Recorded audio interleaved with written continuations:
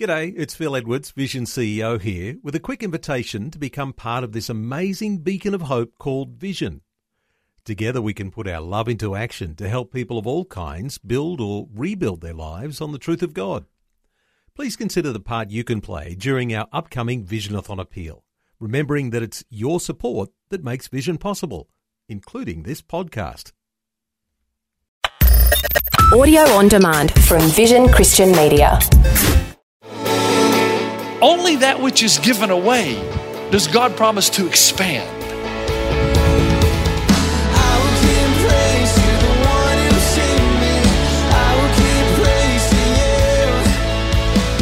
Hi and welcome to Today with Jeff Vines. Today we'll hear about a person's true wealth. To understand this wealth and worth, we must also have insight into the character and nature of God, our Heavenly Father. Jesus came to redeem us, but also to reveal to us what God was like. And the number one example Jesus uses to tell us what God is really like, and he would know, is this, that God is a Heavenly Father who desperately wants to bless his children.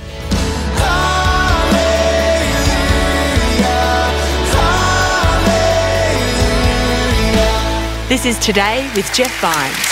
Morning, everybody. Hey, if you have your Bibles, turn over to Luke chapter 9. Luke chapter 9 and hold verse 10 just there. We'll get to it in a moment. I was reading a story this week. I can't tell you if it's true or not. It was on the internet, so you have to take it for what it's worth. But evidently there was a story about a little boy who needed $100 really desperately. So he prayed for it. And after 2 weeks, he hadn't heard anything, so he decided to write God a letter.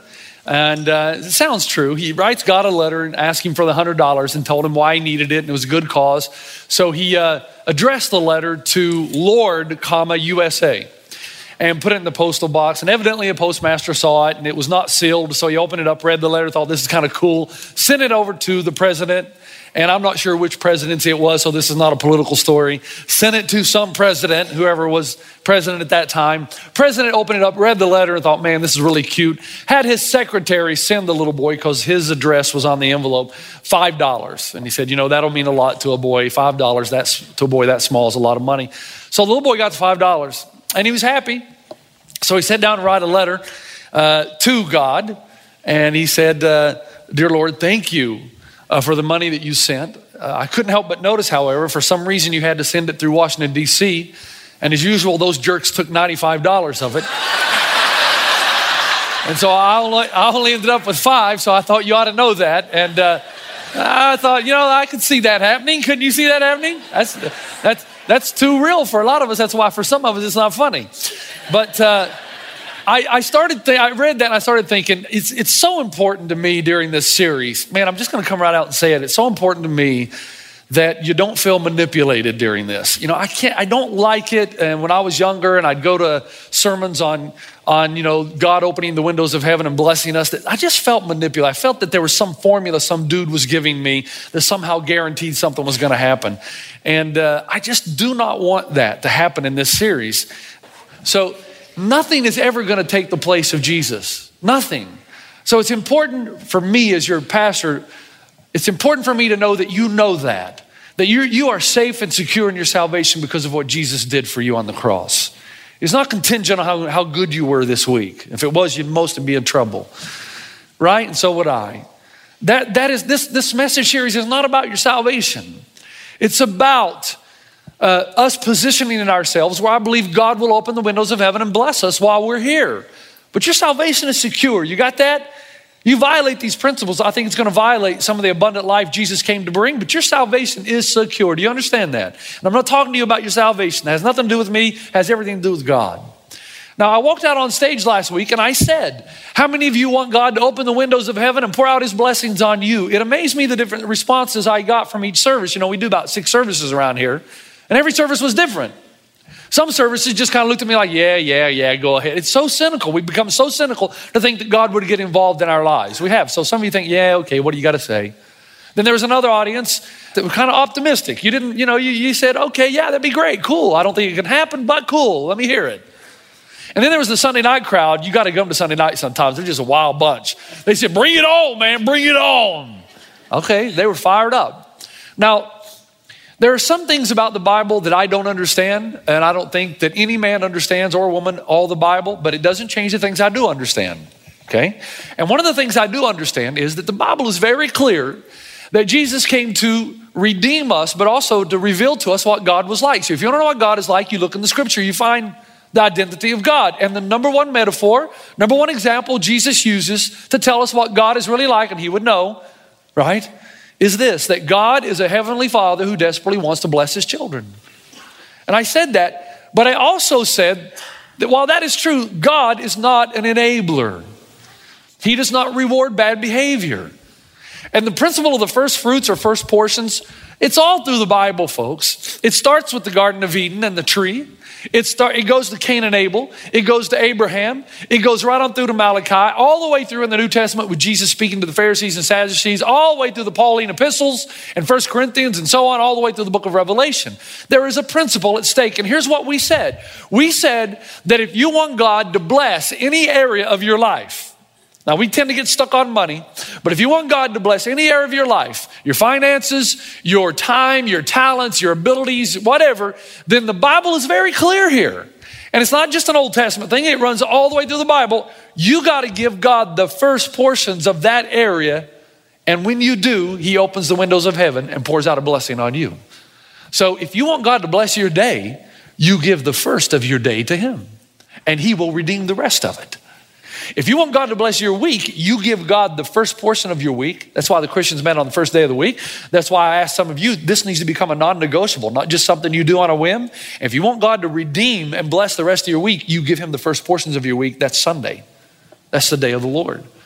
If you want God to bless your finances, if you want that involved too, then you give him the first portions, the first fruits, the firstborn we looked at last week. And then God makes a commitment that he will redeem the rest. In the same way that God gave his firstborn and all of mankind was redeemed, all who would call on the name of the Lord, you give God the first fruits or first portions of any area of your life. And the promise is that God will open up the windows of heaven and pour out a blessing on you. Proverbs 3 says it this way: honor the Lord with all your possessions and with the first fruits of your increase. That's in every area, so that your barns will be filled with plenty and your vats will overflow with new wine. And so we began with the blessed life, and we said the blessed life begins when you understand that whatever area you want God to open up the windows of heaven and pour out a blessing, you give him the first portions of that area of your life. That's pretty simple. Now I'm going to make another statement. I want to tell you, if I were in church, I'm just going to get it out there, and a pastor said this, the chances are I'd be exiting. So I'm going to need you to let me explain. Just give me 5 minutes to explain, please. Some of you who watched Lucy would get that. The rest of you have no idea what that was all about. Just give me some time. And here's the statement.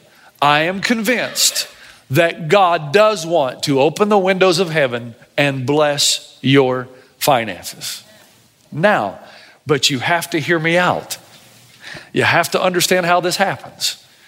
And this is not something I've always believed, but I do believe that God, who owns the cattle on 1,000 hills, would like to shift some your way. But there's something you got to understand. And so don't walk out of here until you've given me a fair hearing. I want to explain what needs to be said through a story that happens in the Bible and then make the application. And it's a story you're familiar with, Jesus feeding the 5,000. It's in various accounts. The one I'm going to look at is Luke chapter 9, verse 10. That's why I told you to turn there. Now look up. Well, you can read it later. I'm going to summarize it for you. I'm going to fill in the gaps a little bit of something we're not told.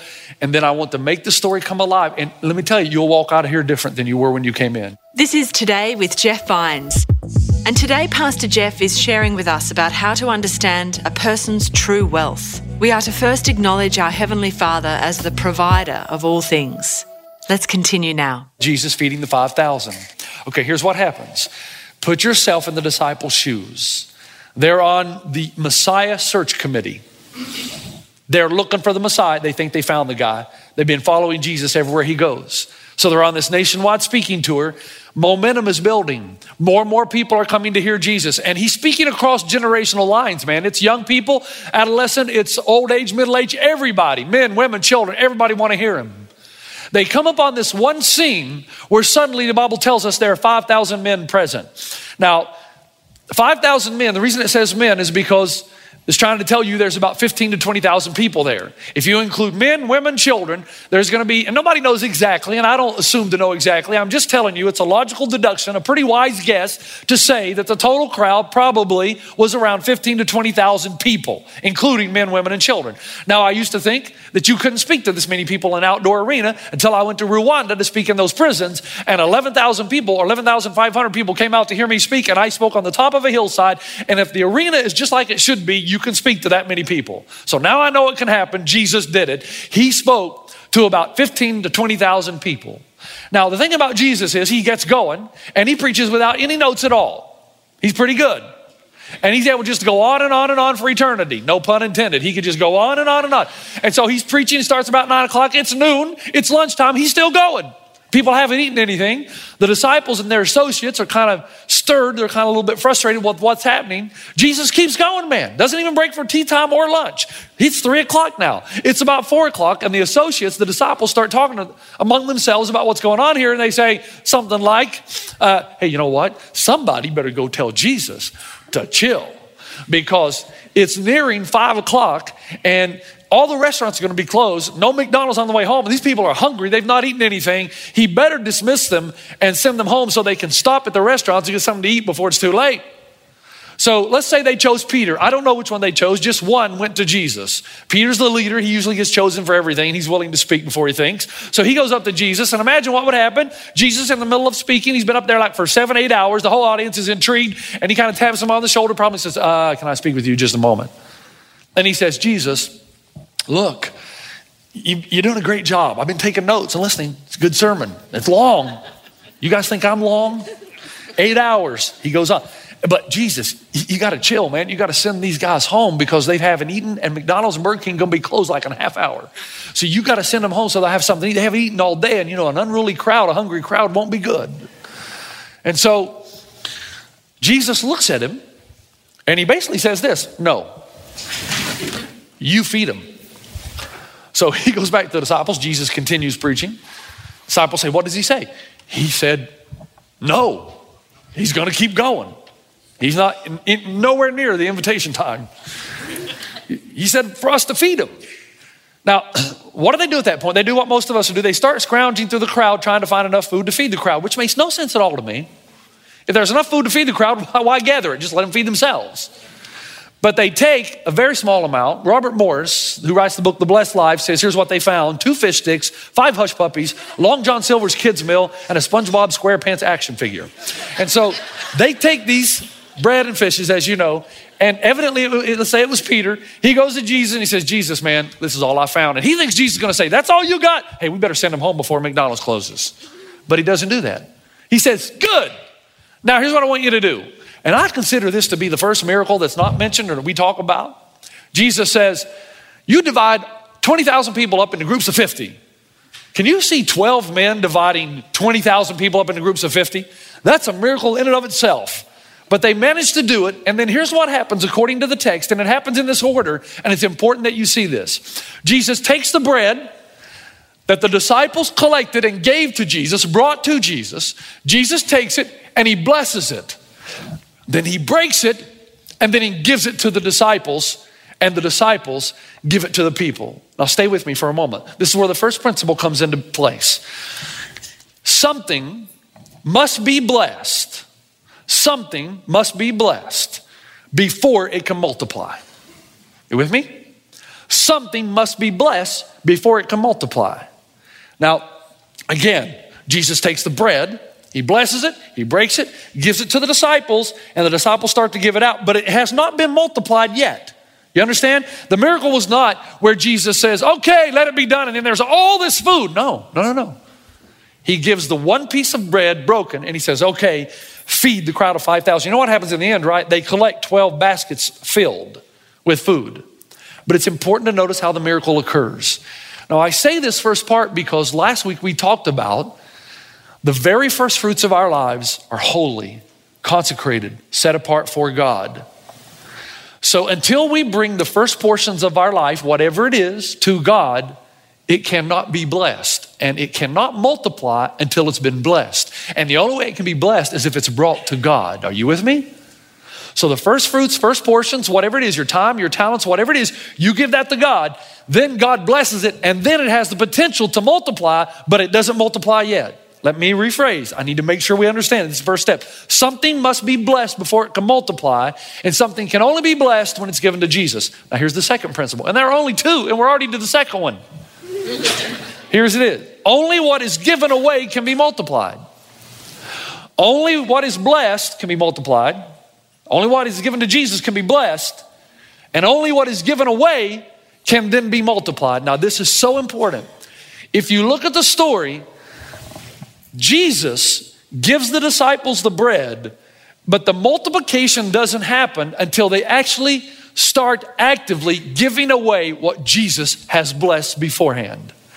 You with me? The Bible says in Luke 9, verse 16, taking the 5 loaves and the 2 fish and looking up to heaven, he gave thanks and broke them. Then he gave them to the disciples to distribute to the people. Now the question is, distribute what? He just broke a piece of bread in half and gave it to them. There's been no overflowing of multiplication. And then one disciple would break it and give it to another disciple and then break it. And every time they gave it away, guess what happened? It multiplied. Do you see? It did not multiply until they started to give it away. Now I can see the look in your eyes, so I got a little demonstration for you. Here's what we give God. Now it could be anything. All right, see how small it is? Let's put it in this glass right here. This could be anything. This could be your time, the first fruits of your talents, the first fruits of your ability, the first fruits of your thinking, the first fruits of your money. It could be anything. And it looks pretty small, doesn't it? And you bring that to God, and an amazing thing happens. God pours his Spirit out upon it because of the promise he's made, and nothing happens at first, and then it just gets out of control. Then it just starts exploding and growing and growing and expanding. Remember how little it was when we started? Remember? And now look how much is there. Look at this. Look at that. And it's still expanding. It's still growing. And then you try to put it in, that's about what we started with. And now look, it overflows. The principle is simple. Only that which is given away does God promise to expand. The miracle happens in the feeding of the 5,000 as each disciple by faith gives away what he thinks is not enough. He gives it away, it multiplies. He gives it away, it multiplies. Then they all go and give it away and it multiplies and it multiplies. So much so, it gets out of control. And then they collect 12 baskets filled, overflowed more than they needed to feed 20,000 people. Now, this is so important, man. I want to make sure you get this. Only that which is given away can multiply. I want to show you a photo of somebody. This is Clyde and Wanda Buckles. Clyde was kind of like my youth pastor when I was a kid. Now, we had a church, and I told you in my church, we talked about sin 52 times a year. Every week, the sermon was on sin. That doesn't mean it didn't have some good people in it. This was a good guy. He and his wife, they were farmers. He prayed for sons, never got one, got 3 daughters. Those 3 girls were incredibly attractive, but you couldn't date them because they were tough and they'd beat you up. But they were absolutely, his youngest daughter, I had the biggest crush on for most of my junior high and high school days. And so I called her and I said, look, would you send me a photo of your mom and dad now? And I texted her and she said, yeah, here you go. And I got the photo and when I first saw it, I almost started crying because this guy, a gentle giant, this guy lived his life but for one purpose, that people who are far from God would come near. He was a farmer, guys. He didn't have a lot of money, but the guy gave so much stuff away. My favorite time of the month, I grew up in a poor family, and in 1976, we got our first McDonald's in my hometown, and it's big stuff, but we never got to go because we couldn't afford it. Dad couldn't take 4 sons and a wife and our appetites, so we never got to go. He didn't have the money to go either, but once a month at youth group, you know what he'd do? Whether he had it or not, go down and just buy like 30 cheeseburgers, some French fries, and milkshakes. The only time I got soda then when I was young was when I went to Uncle Clyde's for youth group. This guy was such a giver. The thing about it was, and I didn't see it till later in life, he never seemed to be without. He didn't make a lot of money, but he always seemed to have plenty. But he always seemed to keep giving things away. And it's his life that I go back to and remember. This guy, the more he gave away, the more God expanded what little he had. I just want you to see, folks, and this is going to hurt a little, but you're going to let me explain. Tithing is not giving, it's returning.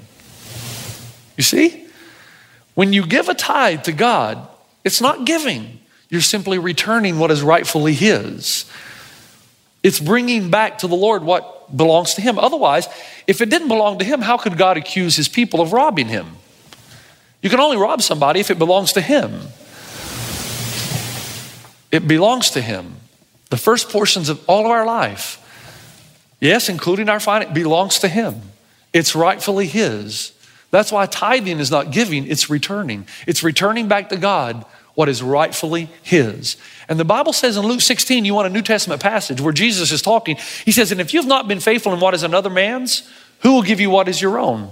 Now, if you look carefully, when God's talking about you can't serve both God and mammon, the point of this verse is, if you're not faithful with God, He's the other man. If you're not faithful with the stuff that He's given you, how do you expect Him to give you what is your own? So God doesn't expand your resources if you're not faithful in the resources He's already given. And your faithfulness is bringing back to God what rightfully belongs to Him.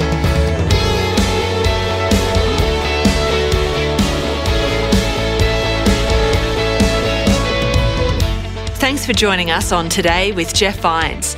We'll have to leave it there for today, but we'll continue to hear about a person's true wealth and giving the first of our blessings back to God next time on the program. Because you know that Jesus didn't tithe His life, He gave it all. And if you want the New Testament example for giving, it's not the tithe, it's ultimately everything. Jesus gave it all.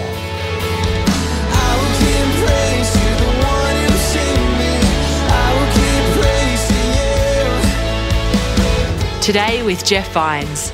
Just another way Vision is connecting faith to your life.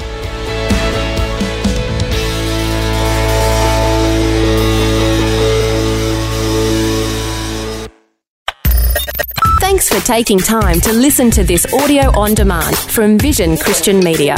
To find out more about us, go to vision.org.au.